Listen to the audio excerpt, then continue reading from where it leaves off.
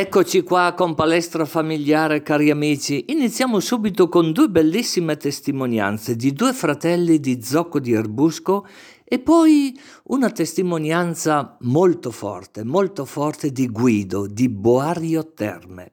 Terminiamo il programma con una bellissima spiegazione di Elide Siviero su quella frase della lettera ai Romani dove dice che tutta la creazione soffre e geme come una donna che sta per partorire. Buona partecipazione. Ho appena terminato una Santa Messa nel cimitero di Zocco di Erbusco e vedo due persone relativamente giovani davanti alla tomba dei loro cari e dal modo, dagli atteggiamenti mi sembrava che fosse una cosa, diciamo così, recente, appena avvenuta, un fatto appena avvenuto. Poi faccio due chiacchiere con loro, scopro innanzitutto che sono due fratelli, fratello e sorella, e più di 20 anni che era morto papà e mamma. Pensate un po'. E allora gli chiedo se gentilmente accettano di dire due parole. E ascoltateli voi perché mi hanno commosso così profondamente. Vivono lì ai piedi del Monte Orfano, per capirci bene, la località Spina. Cari amici, ci troviamo sulla strada che va verso Cologne. C'è una frazione piccolina, però molto nota dalla gente, che si chiama La Spina. Ai piedi del Montorfano. Come? Ai piedi del Montorfano. Ai piedi del Montorfano. Ci ricorda il nostro amico? Giuseppe Uberti. C'è qui anche la sorella Elena Uberti. E se ho capito bene non è molto tempo che è morto papà e mamma. Com'è? Sono già un po' di anni.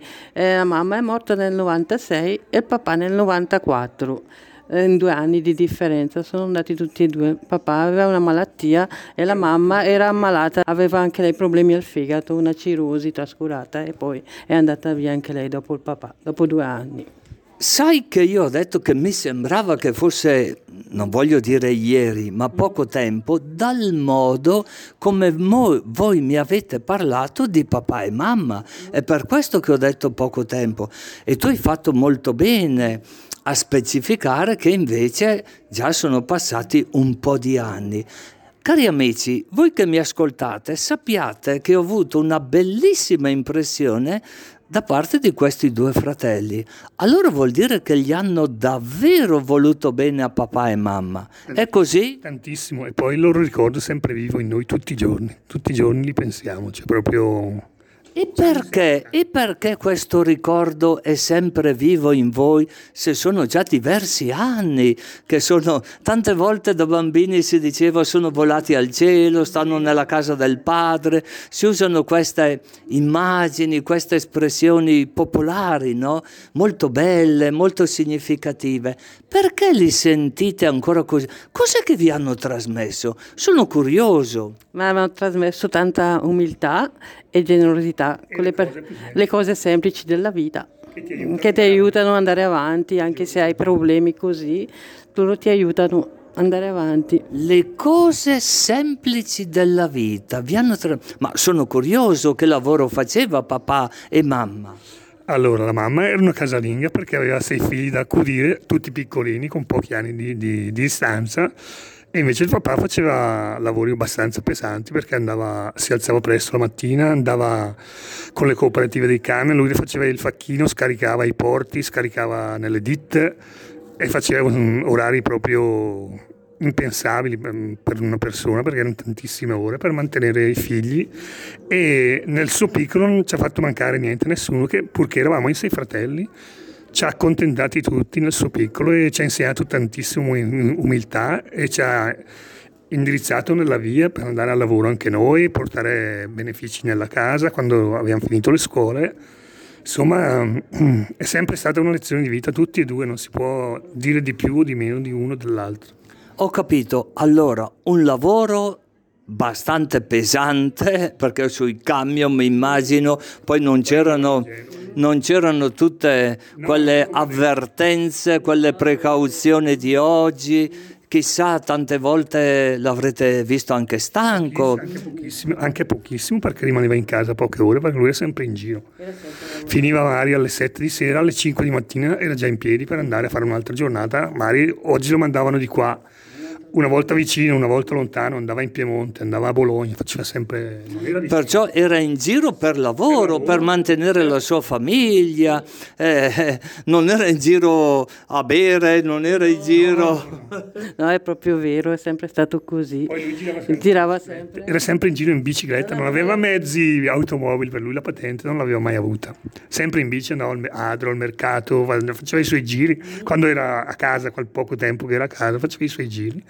E andava a prendere la roba per la famiglia, tipo andava in macelleria, faceva tutte queste cose qua e andava sempre in bici lui praticamente.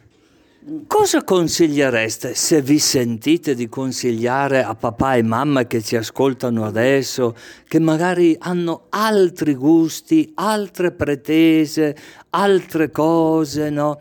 Cosa vi sentireste di comunicare? Di stare umili sempre. Per me, sia i giovani al giorno d'oggi, io vedo che hanno tutti i computer così, però non sono felici. Noi avevamo poco e eravamo felici con il poco che avevamo. Ecco, di essere umili, mi impressiona questa parola. Perché è importante l'umiltà secondo voi, che avete avuto questa esperienza di vita? Perché l'umiltà è la cosa che ti aiuta ad andare avanti, ti aiuta a vivere giorno con giorno, ti dà la spinta per andare avanti. E anche il contatto con la gente, tutte queste cose qua, è sempre una bella cosa, è sempre una cosa positiva. Grazie, vi auguro una buonissima domenica e voi che avete ascoltato, quando passate, ricordatevi, in questa piccola frazione chiamata La Spina, sulla strada verso Cologne, ai piedi del Monte Orfano, immaginatevi voi, chiedete della famiglia Uberti, buonissima domenica. Buona domenica a tutti gli ascoltatori. Buona domenica a tutti voi, grazie. Cari amici, buonissima domenica a tutti voi. Oggi abbiamo con noi una persona che ha un'esperienza di vita straordinaria e ascolterete voi quello che vi dice. Innanzitutto, buona domenica, signor Guido. Buona domenica a tutti. Perdonatemi se non parlo chiaro, ma non sono molto abituato a farmi registrare. Non sono un vostro compaesano perché arrivo dalle valli bresciane, dalla Valle Camonica, e per caso mi sono trovato nella vostra parrocchia. Nella Valle Camonica, ma la Valle Camonica di che città della Valle Camonica? Città è una parola grossa, sono di Darfo Boario Terme, un paesotto. Un paesotto, però adesso dicono che tutti siamo cittadini, è vero o no? Siamo cittadini del mondo, facciamo così siamo tutti uguali. Bella, mi è piaciuta questa, cittadini del mondo, è una bellissima espressione. Ascolta Guido, io ti vedo che cammini con difficoltà. Cosa ti è successo? Sei caduto? Hai avuto un incidente? No, cammino difficoltà, ho la fortuna di camminare con difficoltà, così ho più tempo per vedere le cose intorno.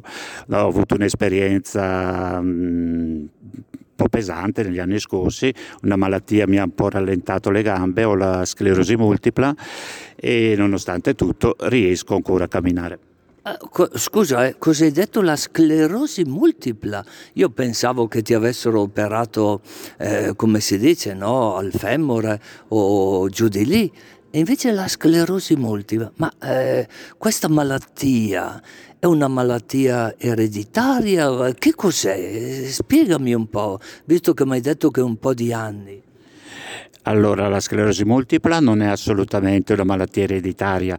La sclerosi multipla è un problema che nasce al sistema neurologico centrale, cioè a livello del cervello e del midollo spinale, e crea delle piccole cicatrici, delle piccole placche. Una volta la chiamavano sclerosi a placche, appunto per questo. e ogni piccola cicatrice vuol dire che si rompe qualcosina, si rompe come il termine di un nervo, una volta ti prende una gamba, un'altra volta ti prende un braccio, un'altra volta ti prende la vista. Santa Maria Vergine, prega per noi. E tu come hai fatto a superare questo problema, o meglio, a gestirlo? A gestirlo credo di essere nato la seconda volta, mi sono trovato di colpo senza saper camminare, con fatica a parlare, con tutti i problemi di un bambino di 1 anno.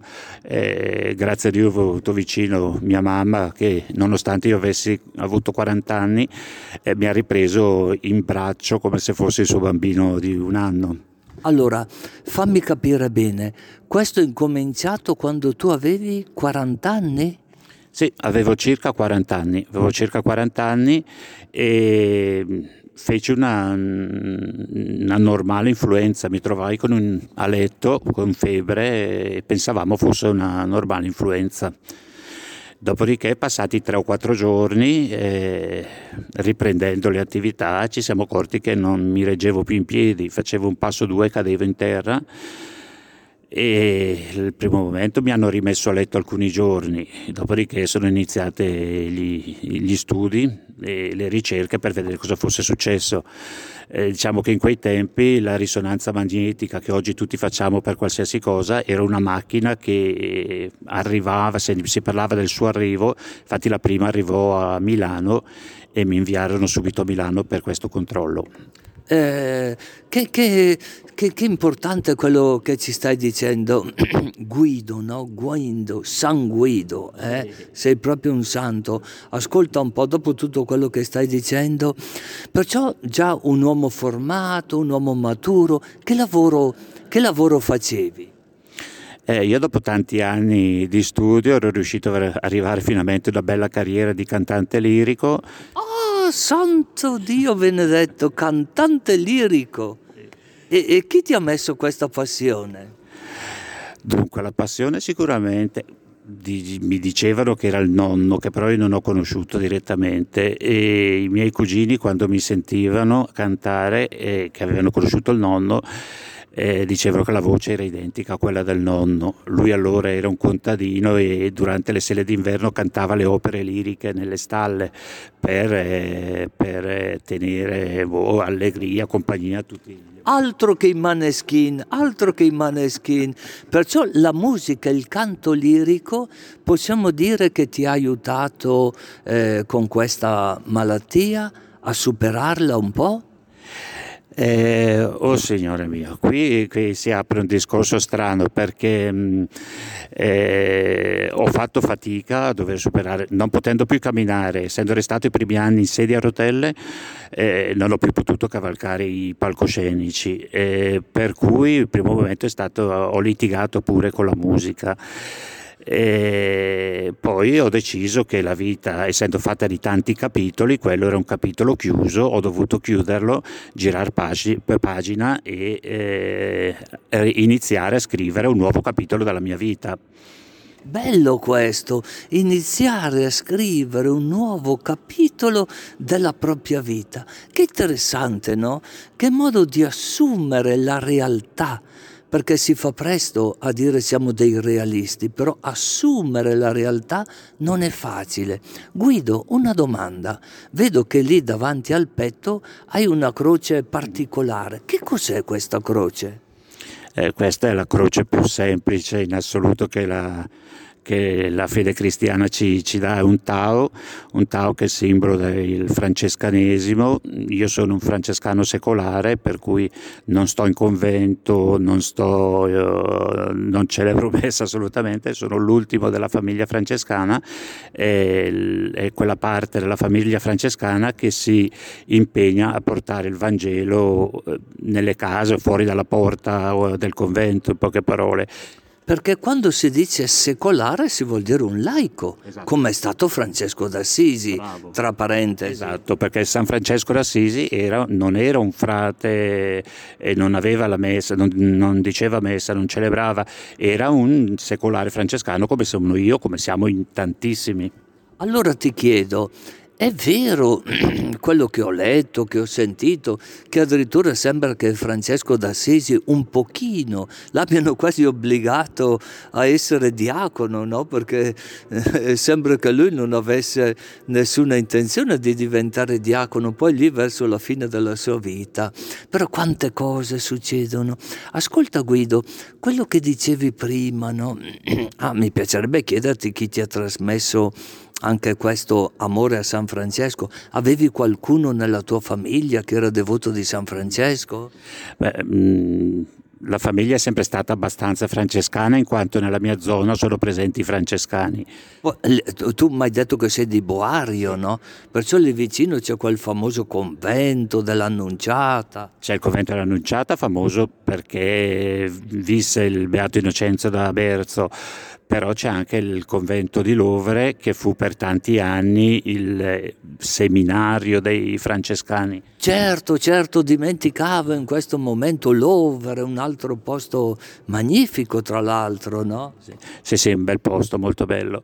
E questa cosa me la trasmise senza dubbio la mia nonna materna, che anch'essa... La nonna materna, ti ricordi il nome? Francesca, ma guarda un po' le coincidenze. Ascolta Guido, cosa diresti, cosa ti sentiresti di dire? Innanzitutto ti ringrazio per il tuo tempo, di dire a delle persone che magari scoprono da un momento all'altro che hanno questa malattia, no? Attualmente usano lo stesso nome o gli hanno cambiato il nome?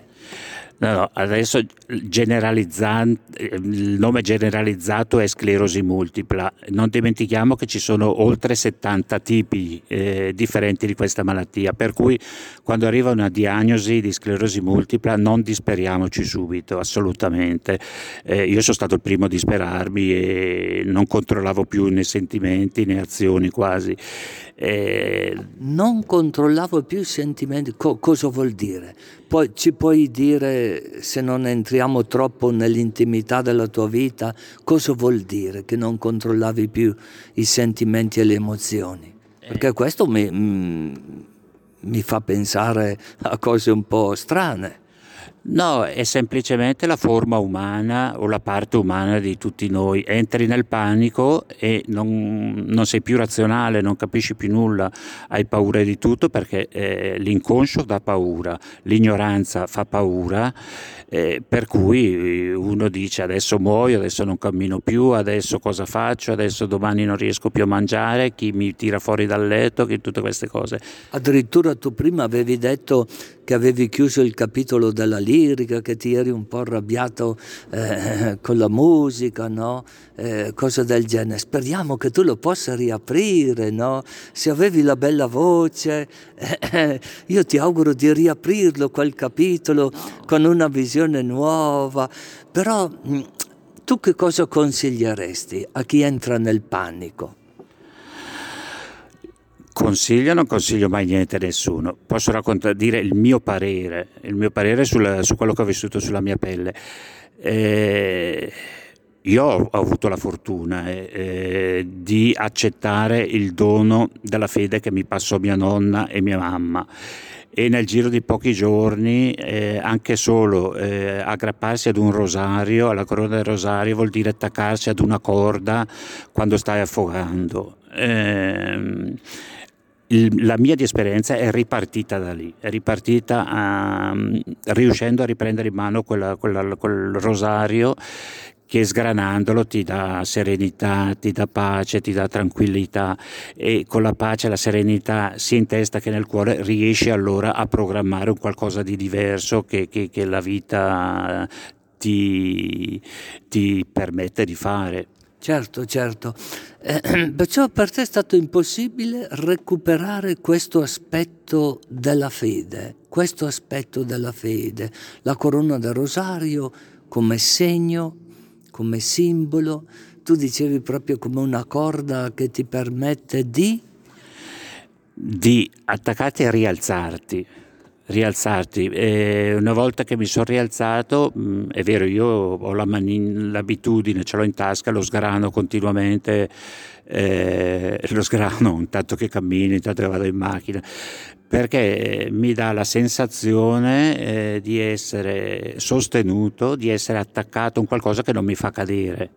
È forse un brutto esempio che sto facendo, però da questo sentirsi appoggiato, attaccato, così mantengo il contatto col Signore. Ho capito. Amici, se qualcuno si fosse sintonizzato in questo momento, stiamo dialogando così bene, in un modo ameno, con Guido. Pensate un po', un uomo, io penso alto più o meno 1,80. Quanto? 1,90. 1,90, perciò vedete un uomo, io pensavo che facesse culturismo questo signore, e invece poi vengo a sapere tante cose della sua vita. Tu ci hai ricordato la nonna che ti ha trasmesso questo amore per la spiritualità francescana, se ho capito bene, e da mamma, da papà, che cos'è che hai ricevuto? Allora, dalla mia mamma senza dubbio è stato il proseguo della nonna, non così vissuta nelle 24 ore, in quanto mia mamma lavorava 10-12 ore al giorno. E però credo che il suo lavoro fosse anche una donazione al Signore, però è sempre stata una donna molto di fede.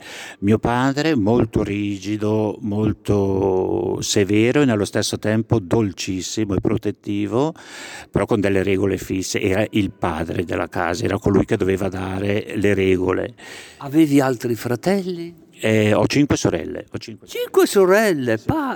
E tu cosa sei, il primo, l'ultimo? L'ultimo, aspettavo.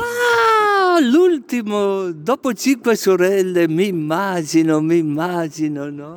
Sì, non so, io non ricordo, ma mi hanno detto che più o meno sono andati via di testa un po' tutti. Che bello, che bello. Ascolta, io ti ringrazio infinitamente per queste cose che ci hai detto e il tuo ambiente, no? Io sto pensando ai tuoi amici, ai tuoi fratelli, tu dici le tue sorelle adesso. Quando hanno saputo che tu ti trovavi in questa situazione con questa malattia, come hanno reagito? Allora, hanno reagito secondo me nella forma più umana possibile, cioè la parte umana di noi. Si sono fatti cogliere tutti dalla paura, tranne mia madre che non si è allontanata un attimo. Ho avuto mia madre e 2 amici, gli altri ho visto sparire tutti. Senza dubbio non per cattiveria, non ho voluto neppure mai incolpare nessuno, perché probabilmente anch'io davanti a una, diciamola tra virgolette, sentenza di questo tipo, non so come mi sarei comportato, è difficile dirlo, per cui non voglio incolpare nessuno né scusare nessuno. Dopo magari pian piano c'è stato riavvicinamento, ma ha fatto molto paura questa diagnosi, ha fatto paura a tutti, in poche parole. Ha fatto paura a tutti. E tu, visto che prima hai detto che non vuoi dare consigli, che suggerimenti eventualmente, se qualcuno si trovasse ad avere un amico, un compagno di lavoro, un compagno di studio, perché i primi sintomi della tua malattia sono incominciati più o meno a che età? Verso i 40 anni sono iniziati. Perciò che suggerimenti, che indicazioni si potrebbe dare se uno ha un familiare, ha un amico, insomma anche un compagno del tempo libero che da un momento all'altro scopre di avere questa malattia, no? La sclerosi multipla, che tu hai detto giustamente che ci sono tante di quelle forme, più di 70 se ho capito bene, tutte le varianti possibili, immaginarie. Qual è il primo atteggiamento umano che non sia quello della fuga, che non sia quello di lasciare solo la persona che si trova in questa situazione? Cosa suggeriresti? Così, con tanta delicatezza. Guarda, il mio parere Cioè, il mio suggerimento sarebbe quello di accettare la beata ignoranza. In questo momento non mi ricordo chi disse beata ignoranza, se fu San Francesco o quale altro santo. Sicuramente una grande mente dice accettate la santa ignoranza. Ignoranti non vuol dire essere colpevoli, ignoranti è perché non sappiamo le cose, però abbiamo la possibilità di impararle le cose, per cui non allontanatevi, dite io non so niente di questa cosa, però non ti abbandono, io non so cosa ti sta succedendo, però con questo non ti lascio solo, io ci sono vicino a te, se hai bisogno io ci sono, anzi sono contento di stare vicino a te perché è la volta che imparo qualcosa di nuovo. Bello questo mi piace e mi sembra una bellissima conclusione per questa intervista che tu ci hai permesso di fare. Ti auguriamo tanto bene, una montagna di bene, e che quello che hai trasmesso a noi davvero possa servire a tutti gli ascoltatori della ECZ in blu di Palestra Familiare. Grazie e buonissima domenica, Guido. Grazie mille a voi. Guido, che cognome hai? Boisi. Come? Boisi. Sì, è un nome Boisi. è italianizzato perché abbiamo origini estere. Auguro a tutti voi anche una santa domenica E a tutto Boario Terme. Guardiamo, facciamo a tutta la nostra zona, montagna, pianura, è tutto così bello qui da noi che un augurio viene da solo dal cielo. Grazie. Sono Elide Siviero, collaboro con la rivista Madre e ho pensato di proporre a tutti gli ascoltatori di Palestra Familiare un pensierino sul Vangelo della domenica, così ciascuno di voi potrà trarne uno spunto per la sua riflessione durante la settimana. Questa frase è tratta dal capitolo 8 della lettera ai Romani, che è uno dei capitoli più belli di tutta la scrittura. In questa parte tutti i verbi usati hanno un riferimento al futuro, perché Paolo ci insegna a guardare oltre. Ci dice che questo è un tempo prezioso che però viene superato perché c'è un di più di tutto questo.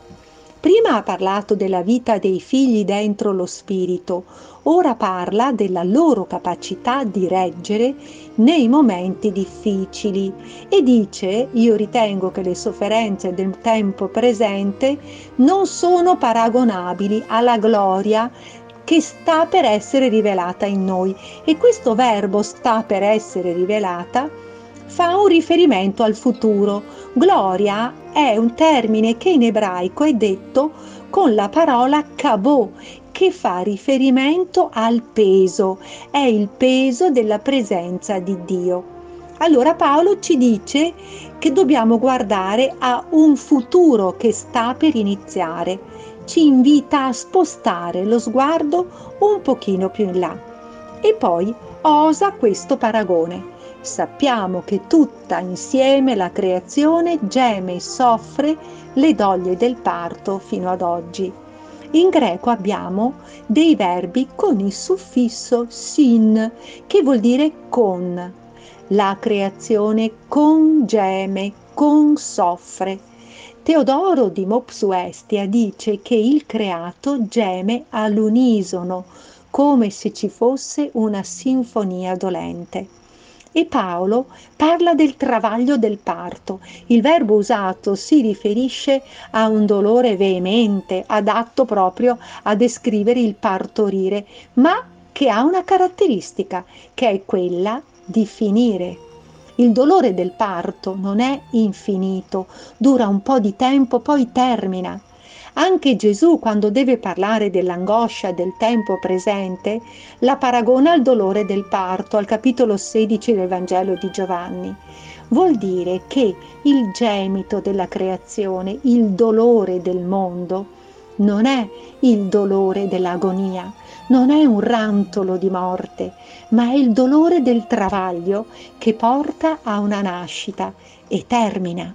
Lutero scrive che la creazione è indirizzata alla gloria, ma dagli stupidi viene vista solo nei suoi preparativi, non nella sua gloria finale. Gli stupidi vedono solo il dolore, non il risultato del parto. Quindi anche noi concentriamoci sul risultato, che è la vita e la vita eterna. A domenica prossima, se Dio vuole.